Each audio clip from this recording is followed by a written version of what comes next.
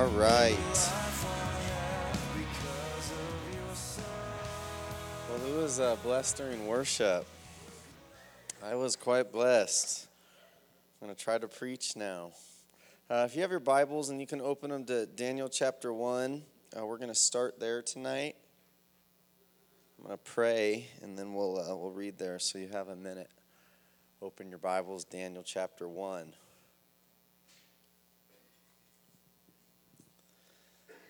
Lord, we thank you that you're here.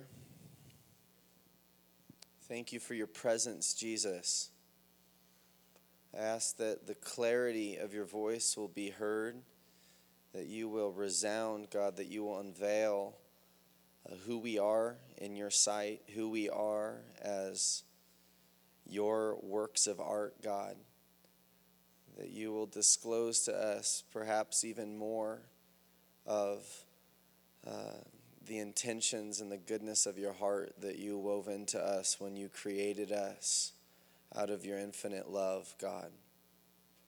I pray that we will come into a closer contact with that unknowable goodness that motivated you to speak and form us by hand.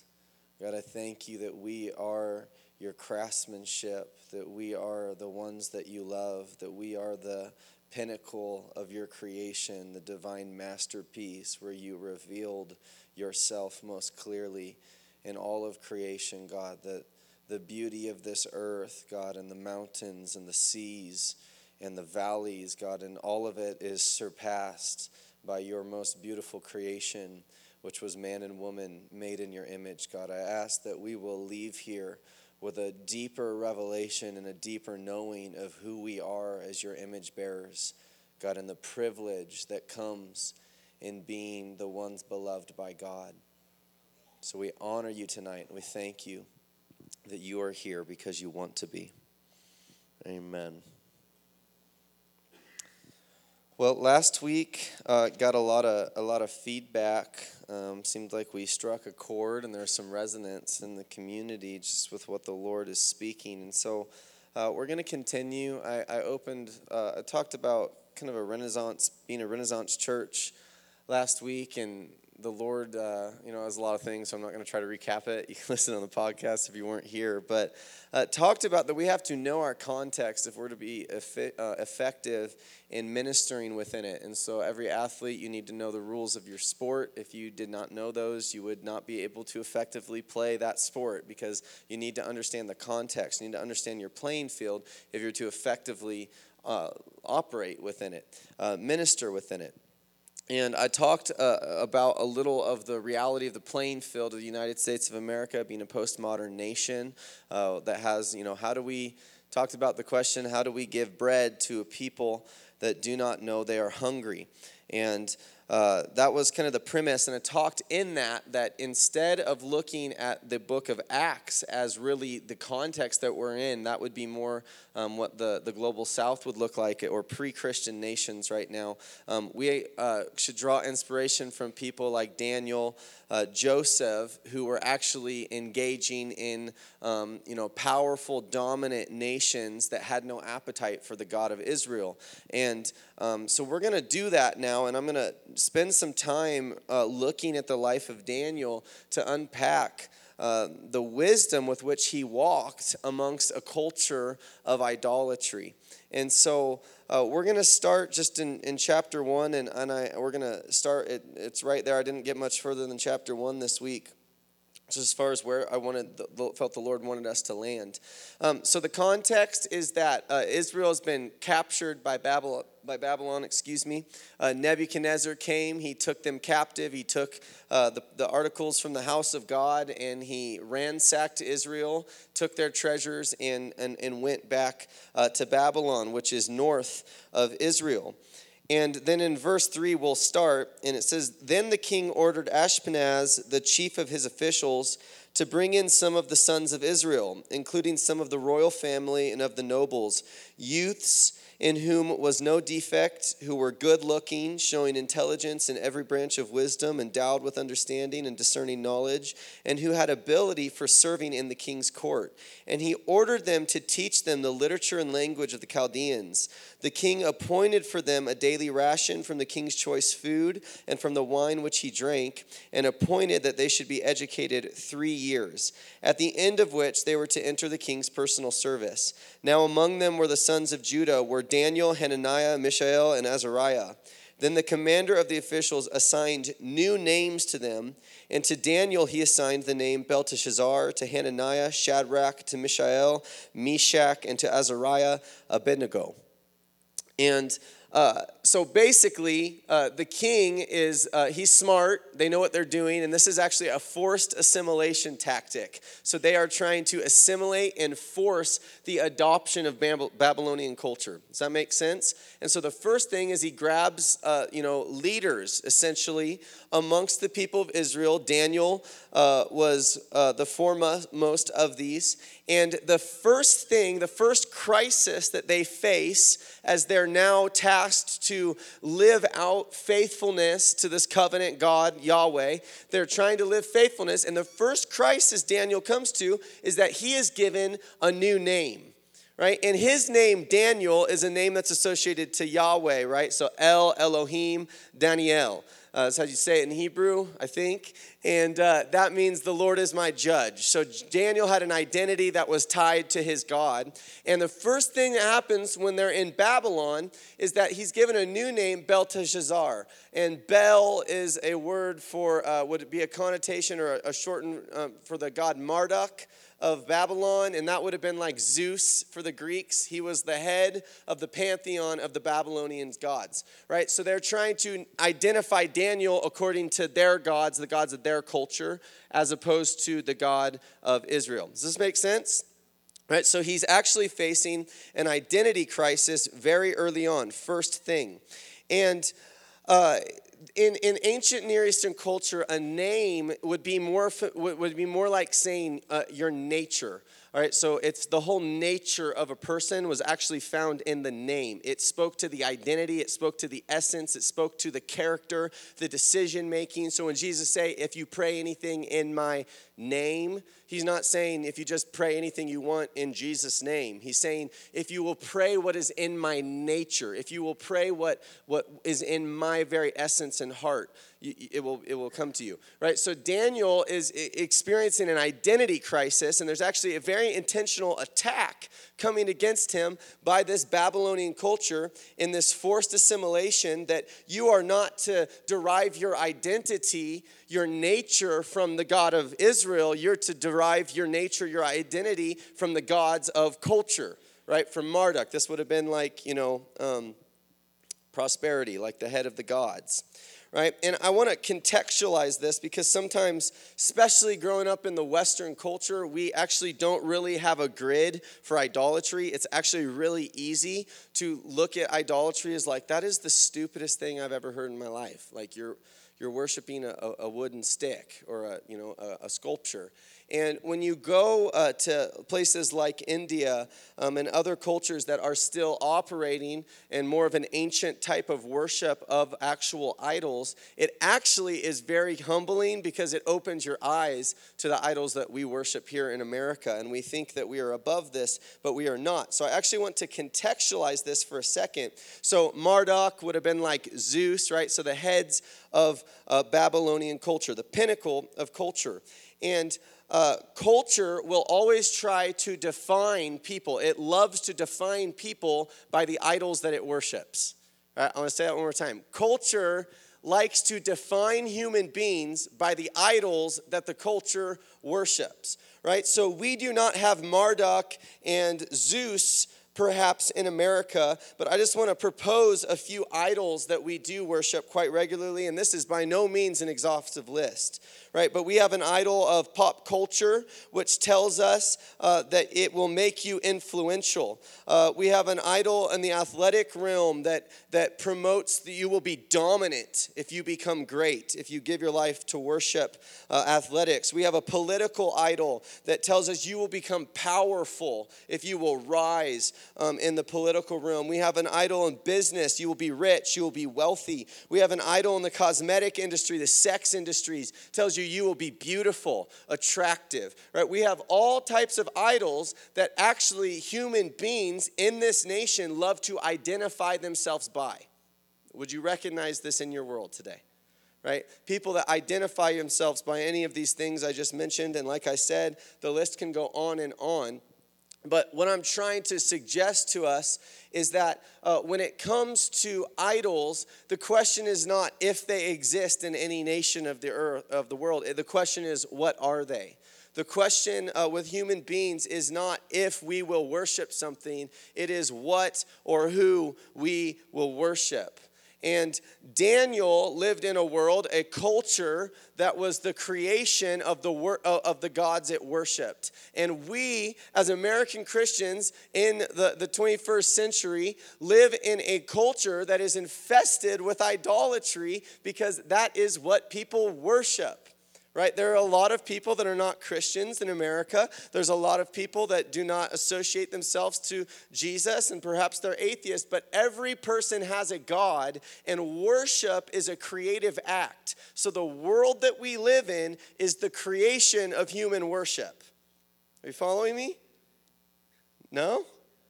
Yes?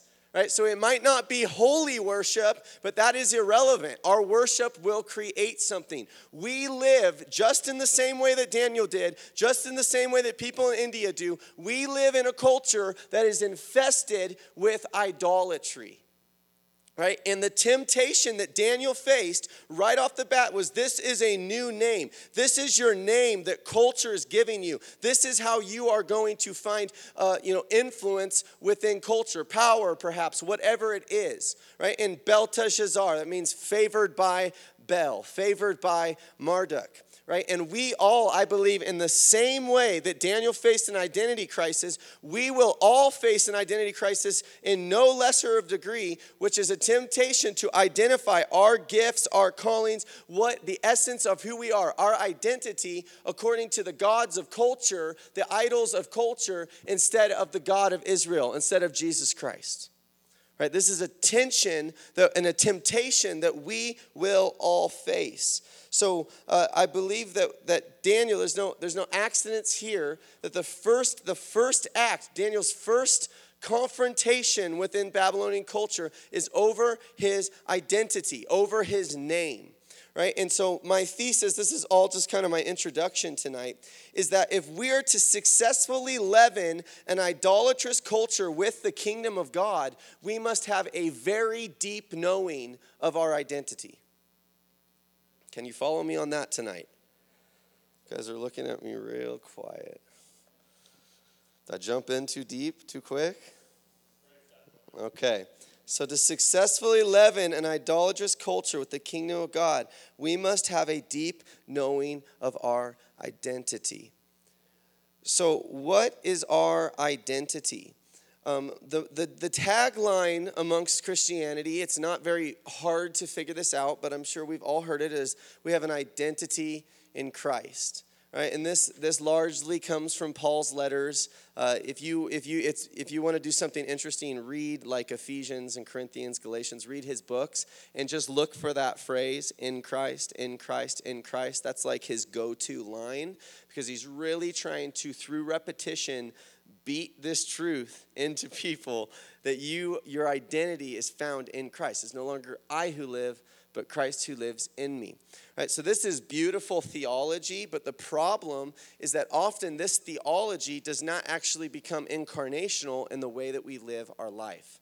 Right? I believe that the way you can find out your beliefs is there's an incarnational litmus test to discover if your beliefs that you say you believe are actually what you believe in essence, right? So a lot of times we will say, my identity is in Christ, but then we will live in such a way that actually speaks a very different message. Right, so for myself, growing up, I could have pulled that statement out of the hat. I would have professed it's true. I would have said I believe it. I got saved when I was 5 years old. My mom was praying with me at bed at night. I said the prayer. I received an identity in Christ. But the truth is that though I intellectually assented with that statement, I did not believe that was true. And I grew up with raging insecurity that I worshiped an idol of athletics to try to appease. And I basically found my identity, my self-worth, my emotional equilibrium, everything based on how I performed in my athletics. And that is what got me affirmation. That is what, and so basically I had a paradigm that I needed to be the best. I needed to beat other people. I needed to be the most powerful person in the room. I needed to be dominant to make myself feel good. And yet I was a Christian going to church, and I would have told you my identity is in Christ, right? But my identity, in theological truth, in potential of what I was given through salvation, that was true. I did not pass the incarnational litmus test. Does that make sense? Like what I professed, what I believed to be true, wasn't actually true, right? I didn't believe that I had an identity in Christ because I was living in insecurity, fear, comparison, and I had a very low self-esteem. And I would say that it is highly incongruent to profess an identity in Christ, but to live in insecurity, fear, comparison, and a low self-esteem. Do you see how those things don't make sense? Right? So we have to begin, we really have to be incarnational with our walk. We actually have to pay attention to what is the real reality of what's going on. Christians can be notorious of like, I have all these truths, I know all the right things, but you have to have the humility, the courage to actually ask yourself and say, are these beliefs actually bearing fruit in my life? Right? Are my beliefs incarnational? Is the word made flesh in me? That is what God's desiring to do. And these words are seeds. We have an identity in Christ in seed form, but we actually have to do the work of cultivating that seed so that it bears fruit, right? So I profess this, but I had this incongruency because I did not yet know my identity. Right, so how do we find our identity? Right, I'm trying to pull down into the root system. I'm trying to expose superficiality. Sometimes we settle far too much in our walk with Jesus. We just settle for what we're told. We'll settle for this level when God is wanting to take this down into the depths of our heart, into a deep knowing of our identity. Right? And the truth about when it comes to our identity is that we are a living word of God that was uniquely created at the origination of our existence.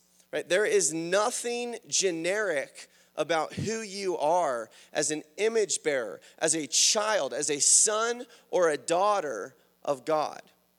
Right? And identity, my identity in Christ is a tagline, right?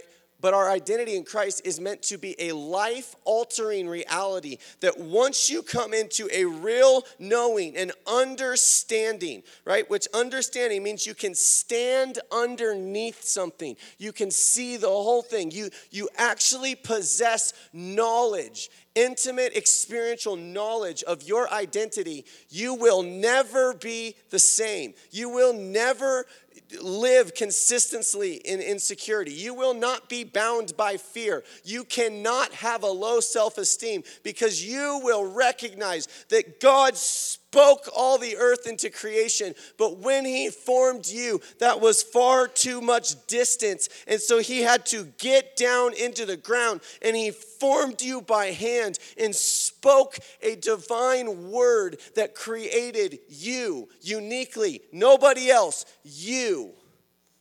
Right? We pay like thousands of dollars for Louis Vuitton bags. You know why? Because they're the work of an artist. And we will pay big money as human beings for things that are uniquely designed by great artists. Right? And they're beautiful because there's something about that unique expression, and that is who you are. You are a unique living word of God. In Ephesians 3:10, it says that we are his workmanship. Right? That word workmanship in the Greek is poema. like a poem. Okay? And so I love the thought that we are actually divine poems crafted from the wisdom and the heart of God.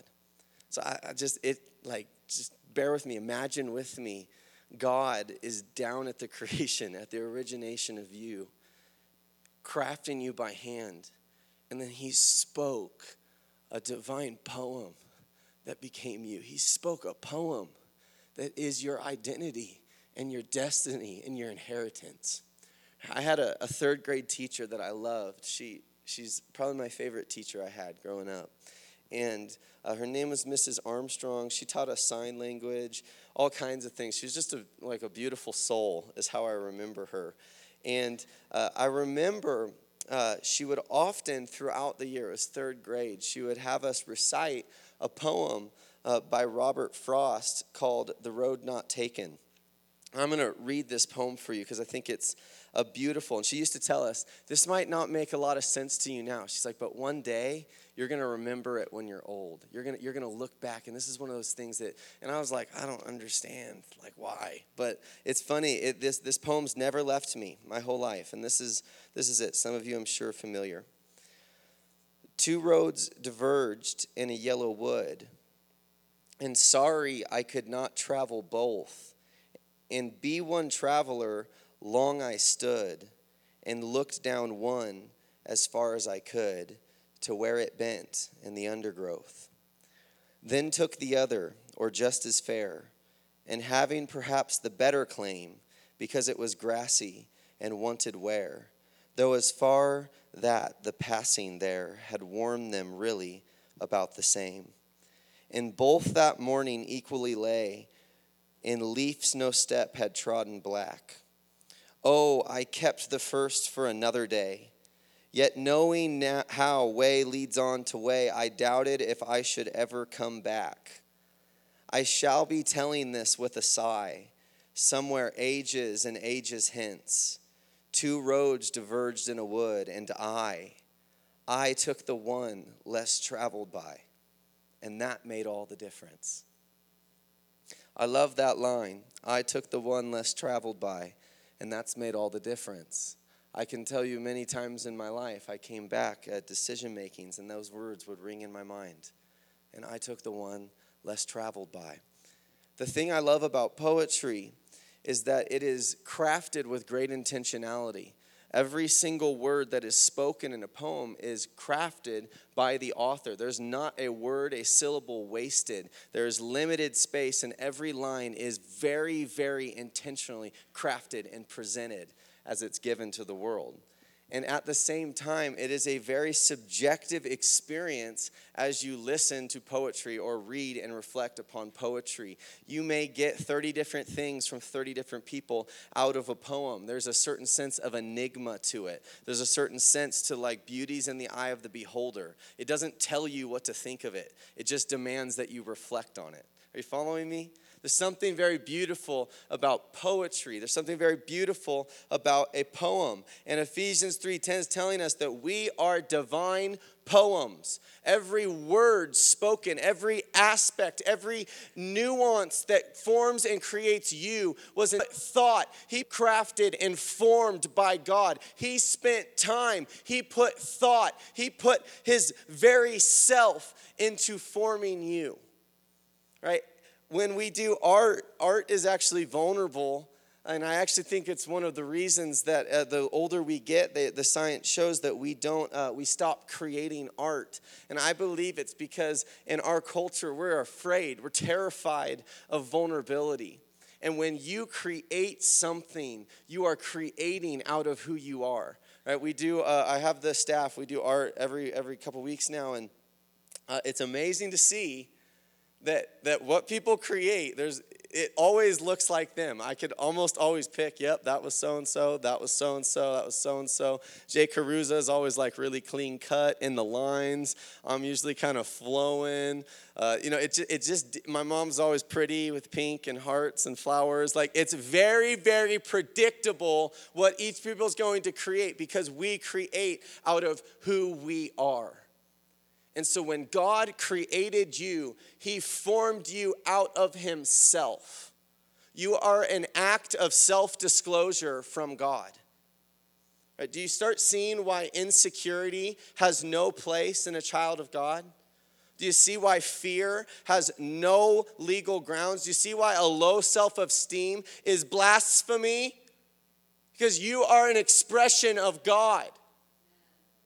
You're a divine poem. Your life is found in these words, right? And when God speaks a poem, it's different than when Robert Frost does. Yeah, I love this poem. It's marked me. But Robert Frost did not speak and create the world as we know it. The words of God are what created the world that we live in, and you are a divine poem, and every word that crafted and was spoken into your spirit has the life force of all creation woven into it because he is the author of life. I believe that the words of these poemas are what we all must come to discover deeply. We will never know what to do with our lives until we know the words of these poems that God spoke when he crafted us. So how do we discover these words?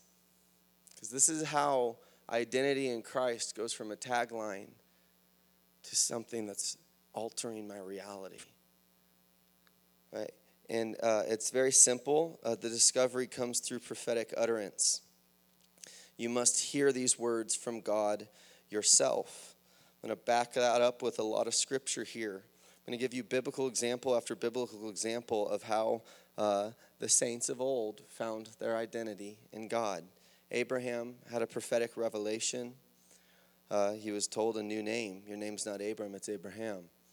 It was through a direct encounter with God.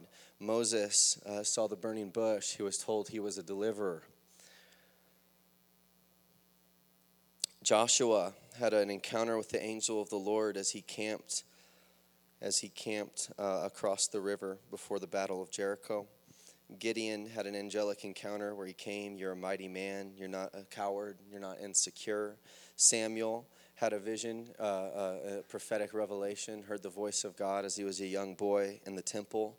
David was given a prophetic word through the prophet Samuel, told that he would be a king. Solomon was given a dream in which God bestowed on him wisdom, which was his identity, his calling.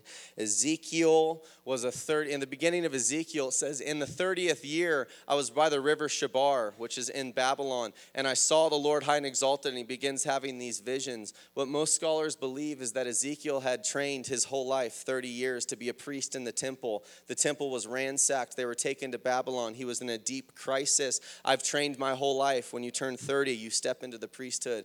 Everything was wasted. But in the 30th year, he had a vision. And in that vision, he found that his identity was not taken from him. It was actually being granted to him. He was not a priest. He was a prophet. Came through the oracle of God. Jeremiah was given a prophetic word. Jesus have a public encounter where the Spirit of God descended upon him. Peter was given a prophetic word. You're the rock of the church, and the gates of hell is not going to prevail against you. I'm going to build my church on this rock. And Paul had an encounter with God on the road to Damascus. I could go on and on and on and on and on, but every man, woman in this Bible, their story with God started with a direct encounter with God himself. Right? And there is something that a soul will not be satisfied until they have heard from their Father themselves. It was the author of life. It was your Father that spoke and crafted you in the deeps where no one else saw and no one else knew. And so you can only find the answers to the questions that you're looking for in that same place, in that same sacred garden, in the secret place. Call it what you want. That is where you will discover the words to this divine poema that created you and crafted you when you were originated out of the love and the goodness of God. We must have an encounter ourselves. If they needed one, we need one. That makes some people uncomfortable when you say it. And that's because we're afraid of if God really wants to do that for little old me. And this is the truth. You are not an orphan. You are handcrafted by God, and He is your Father. And psychologists will tell you in the world today, kids that raise in homes where the dad is gone, they will have deep identity wounds because it is the voice of a father that shapes and crafts the identity of a son or a daughter. And so we have to hear from Him ourselves. And it is the great joy of His heart to speak identity and worth and value into the children that He loves.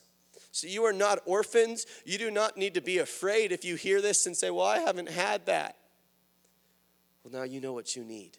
And now you know what He's longing to give to you.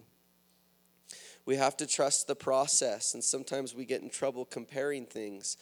Sometimes in the process of discovering identity, you go through an extended wilderness, and then you come into a revelation, and sometimes you start with a revelation and you go into an extended wilderness. And so you can't judge yourself. Oh, well, that person had an experience when they were 18 years old, and I'm 35 or I'm 50. You can't do that, right? So Joseph had a dream as a 17-year-old. It wasn't then a 13-year wilderness followed it. Paul had a vision and was given an identity on the road to Damascus. Then he went away into the wilderness for a number of years before he returned to talk with Peter. Jesus has a revelation, then he goes 40 days in the wilderness. David has a revelation at 17 and then goes 13 years in the wilderness, right? And then to switch it, Moses had a wilderness for 40 years, then came into a revelation of his identity. Ezekiel had a crisis, a deportation, and then came into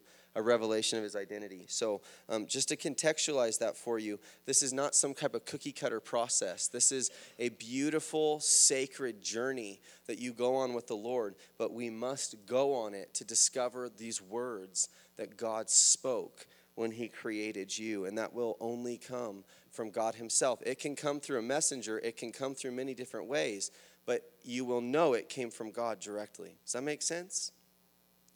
If they needed an encounter, we need one as well. I'm just going to share a little snippet of my journey, and because I think it will have a little thing that I think the Lord wants to reveal from it. For me, I was like the Moses Ezekiel camp. I went through a wilderness before I had a revelation of who I was, and I felt the Lord wanted me to share this. There's a time I think I've spoken maybe a little snippets of when I was in Israel, and it's kind of I was in Israel for 3 months in 2010, I believe, maybe 2011, and this is really a microcosm of what about a 5, 6, 7 years looked like for me.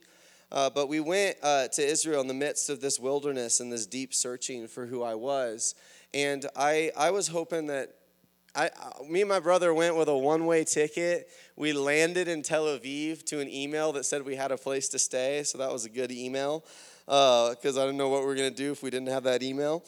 And we're like, okay, God, you're going to do this crazy, amazing thing, right? Like open doors, and it'll be like Todd White in that one movie, right, in Israel. Like I'll be in the Temple Mount in no time, right, filming a video or something. We got there on the second day.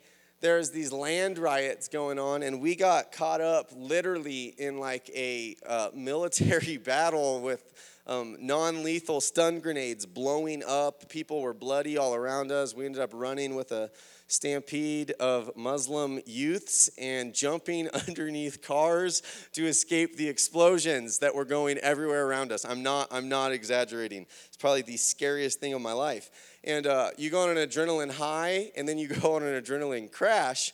And I started freaking out going, what am I doing here? You know, you have kind of these grandiose thoughts sometimes of like, oh, I'm going to come, God's going to use me to bring revival to Jerusalem or something.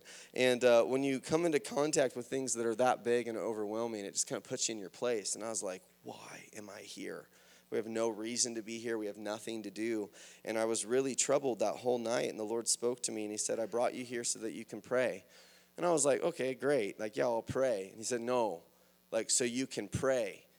And I was like, what do you mean? It's like all day, I want you to pray. That's it. And I was like, oh, couldn't I have stayed in college then? Like, this doesn't sound very fun. And from that place, I spoke to my brother. I said, this is what the Lord told me. He said, crap, man. But we did it. And honest to God, I was like, shoot.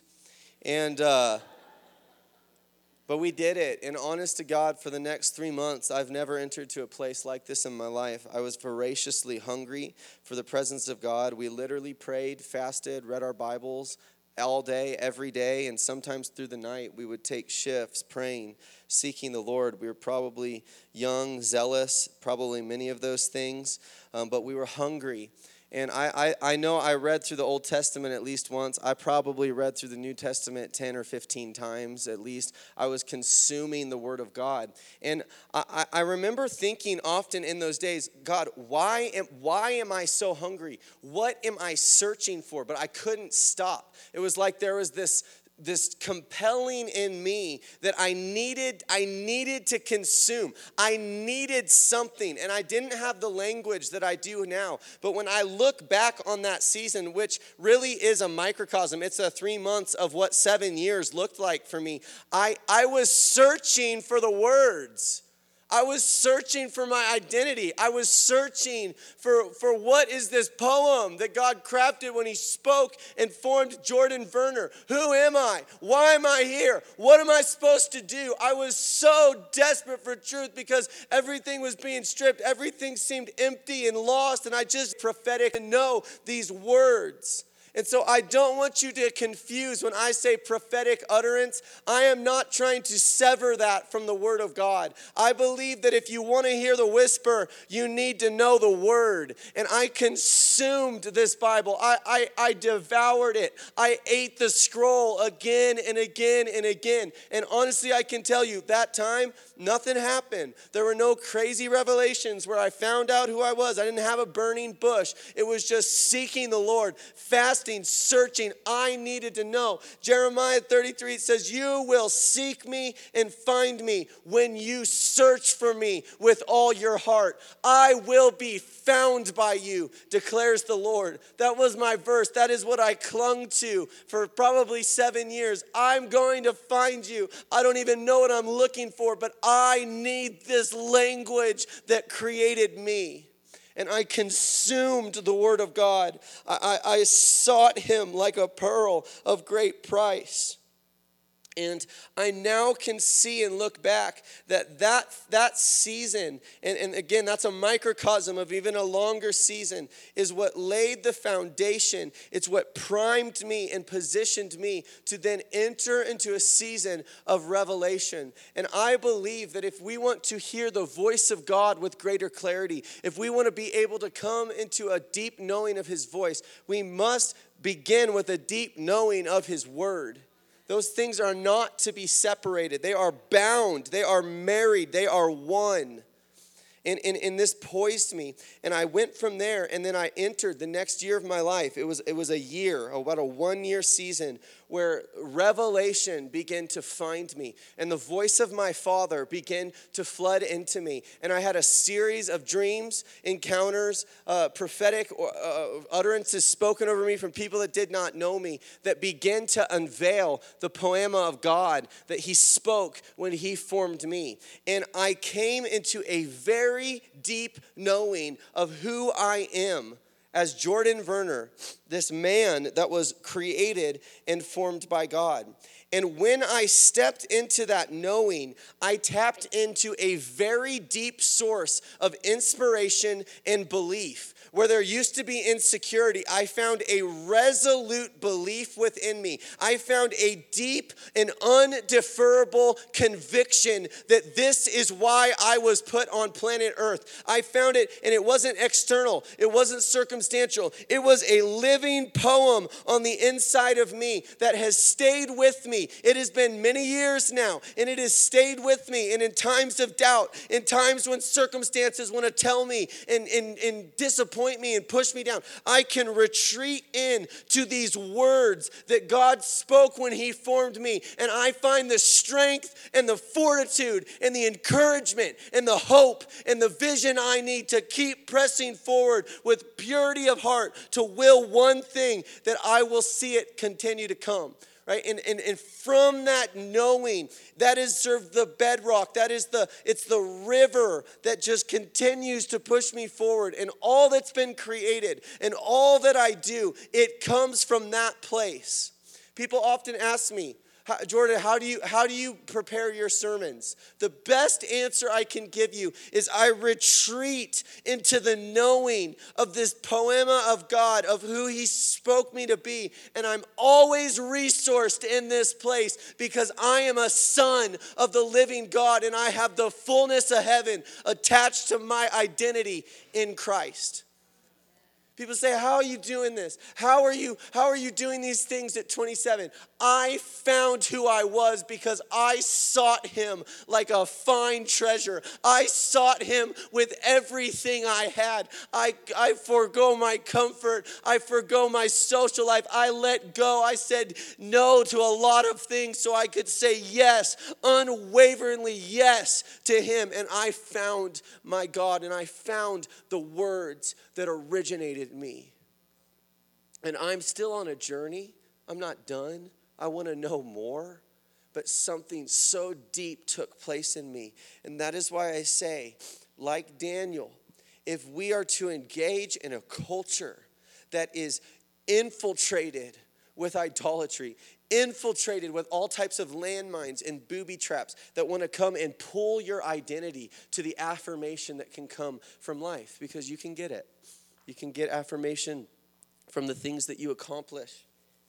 You can find things that will satisfy temporarily in this life, and we will fall for those traps. We will fall for the praise of men. We will fall for these temporary feelings of dominance and power or wealth or whatever it is. We will be wooed by the idols of our culture unless we can retreat into this deep knowing that these are the words that God spoke in me. My name is not Belteshazzar. My name is Daniel. I am known by the Creator. I am found in him. This is a crisis that we are all facing every day of our lives. And until we have this knowing, we are inequipped to do what we're called to do.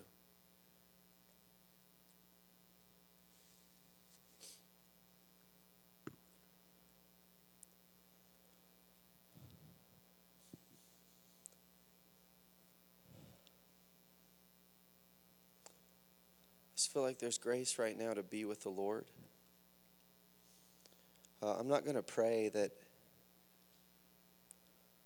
suddenly you're going to have this revelation tonight, because that's not what coming to Sunday is about. But I'm going to pray that in whatever way the Lord's ministering, that what he's doing tonight is going to lead and compel you more deeply into this discovery and this revelation of who you are as a divine creation of God.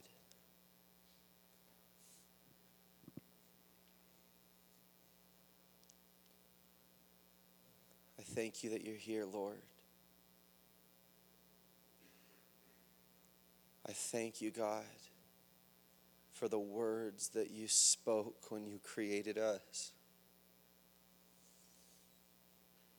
I thank you for your holiness that's in this room. God, I bind all insecurity, fear, low self-esteem. Lord, and I plead your blood over those things tonight. God, I ask that you will take us on a journey of removing these hindrances that keep us from seeing and hearing the words that you desire to speak. Lord, for those that are in the wilderness, I ask that you will give them grace for the journey. God, for those that are wherever they are, God, whatever step on this journey of coming into this deep knowing, God, I pray that you will give us grace. God, and I ask for the gift of hunger, God, a voracious appetite for the living word of God to consume this culture, to consume us, Jesus, that we will seek you, that we will find you, God, that we will come into a deep knowing of who we are in your eyes. I thank you, God, And I ask for a spirit of wisdom and revelation, that you will open the eyes of our hearts so that we can know who we are in your eyes, God. Just have your way, Jesus. Have your way. Work in us however you want. Do whatever you want. We give you permission. We give you permission to do whatever it takes, God, to reveal these words to us. We must know. We must know them, Father. So we trust your heart. We don't strive to find these words, God. We strive to stay open and trusting in your goodness, that you are our dad, that you are a father that delights in speaking your words of life into your children. I thank you, God, that each poem's different. Each story is unique, and the journey that you take us on to discover the knowing, God, is sacred and holy and beautiful. God, I pray that you will guard us from the temptation to compare timing, to compare the method, to compare the words. God, we just want to be alive to who you are and what you formed us to be. So I thank you, God, that you're stirring us tonight. And I pray, God, that you will continue to aggravate and stir us and disturb us, God. Disturb us like a mighty wind, God. But tonight we just want to orient our sails, God, to catch this wind so that you can propel us forward into the revelation of who we are in Christ Jesus. So I thank you for your grace. Thank you for what you're doing. And I say yes and amen, Lord. Hallelujah.